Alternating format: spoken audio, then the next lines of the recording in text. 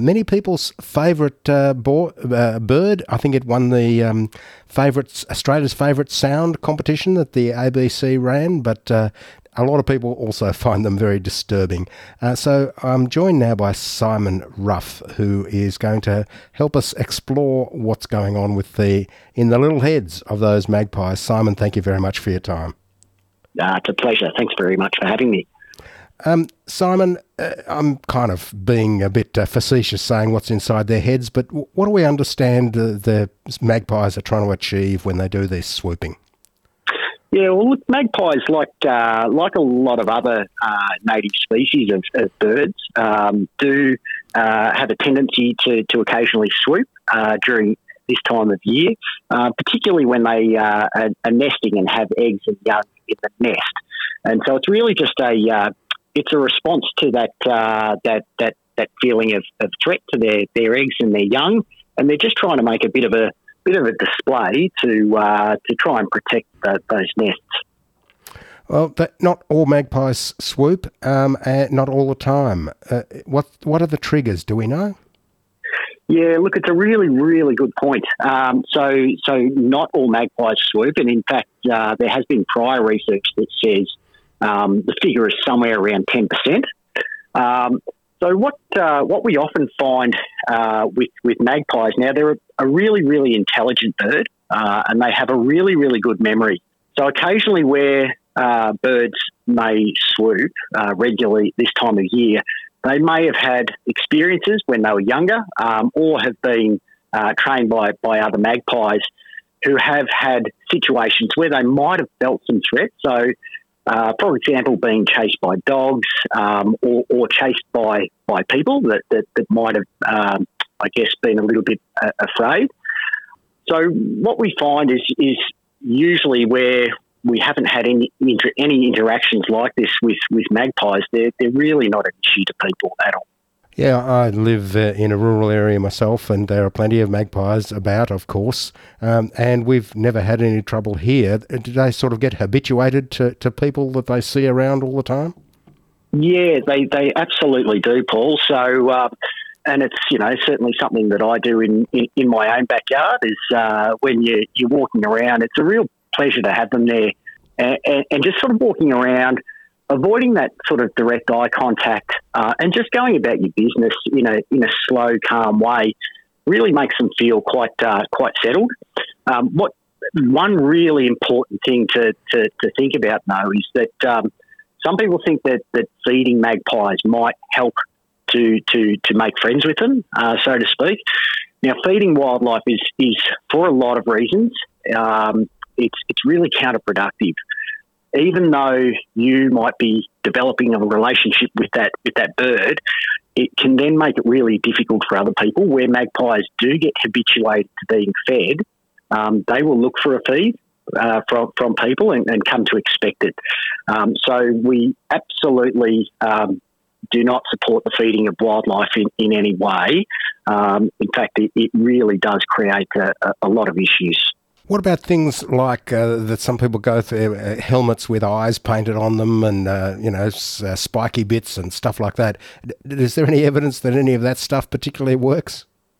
Yeah, it actually does. So there's a number of things that you can do if you're travelling through an area where you suspect there might be swooping birds. So certainly wearing protective head and eye covering is pretty important. Sometimes the pipe cleaners popping out the top of the helmet can create a little bit of that extra distance if a bird does swoop. But it's really important to know the swooping areas around your locality as well, and that way you can plan the way you're going to go, whether you're walking or riding your bike.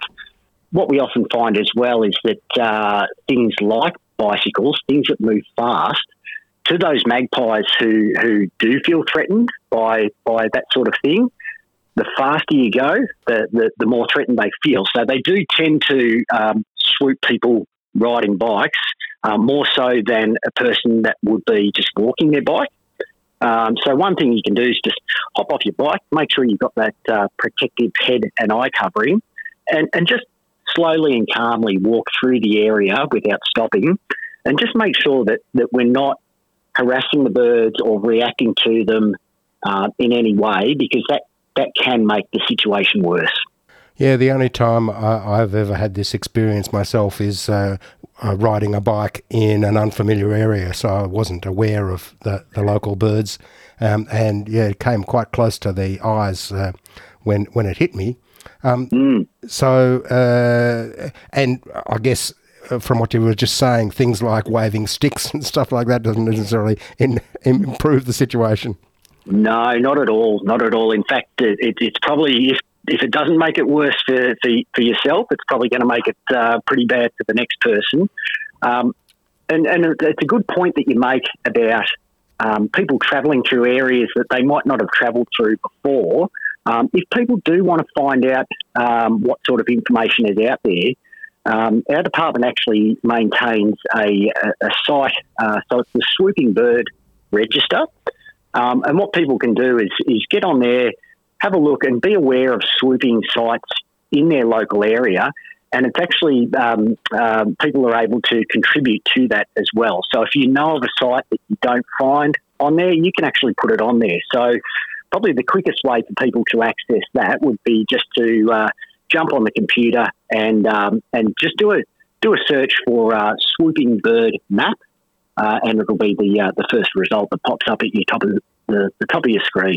Swooping Bird Map, and you can contribute or check your local dodgy birds. That's right.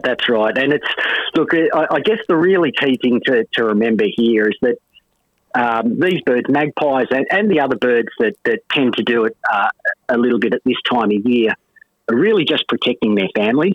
So they've got very, very strong paternal instincts, so it's generally the male magpies that do swoop, if they swoop at all, and they're just really looking after their young. So just an important thing to keep in mind. They will do whatever they feel is necessary to protect those young. You know, and not all of them swoop. So really, what we can do as the general public is make sure that we just create situations where we can live comfortably with the wildlife, and all of the residents can live comfortably, and we can do that by not contributing to I guess making the issue worse, doing things like feeding wildlife or removing nests or waving sticks. It's really, really important to remember that all Victorian native wildlife is protected by law, and it is illegal to harass or harm native birds and any other wildlife without authorisation. So if people are aware of any actions such as harassing or harming wildlife, it's important to report those things to Crime Stoppers Victoria on 1800 333 000. Simon, thanks very much. Been very useful. It's a pleasure, Paul. That's Simon Ruff, who is the Gippsland Senior Wildlife Project Officer for the Department of Energy, Environment and Climate Action.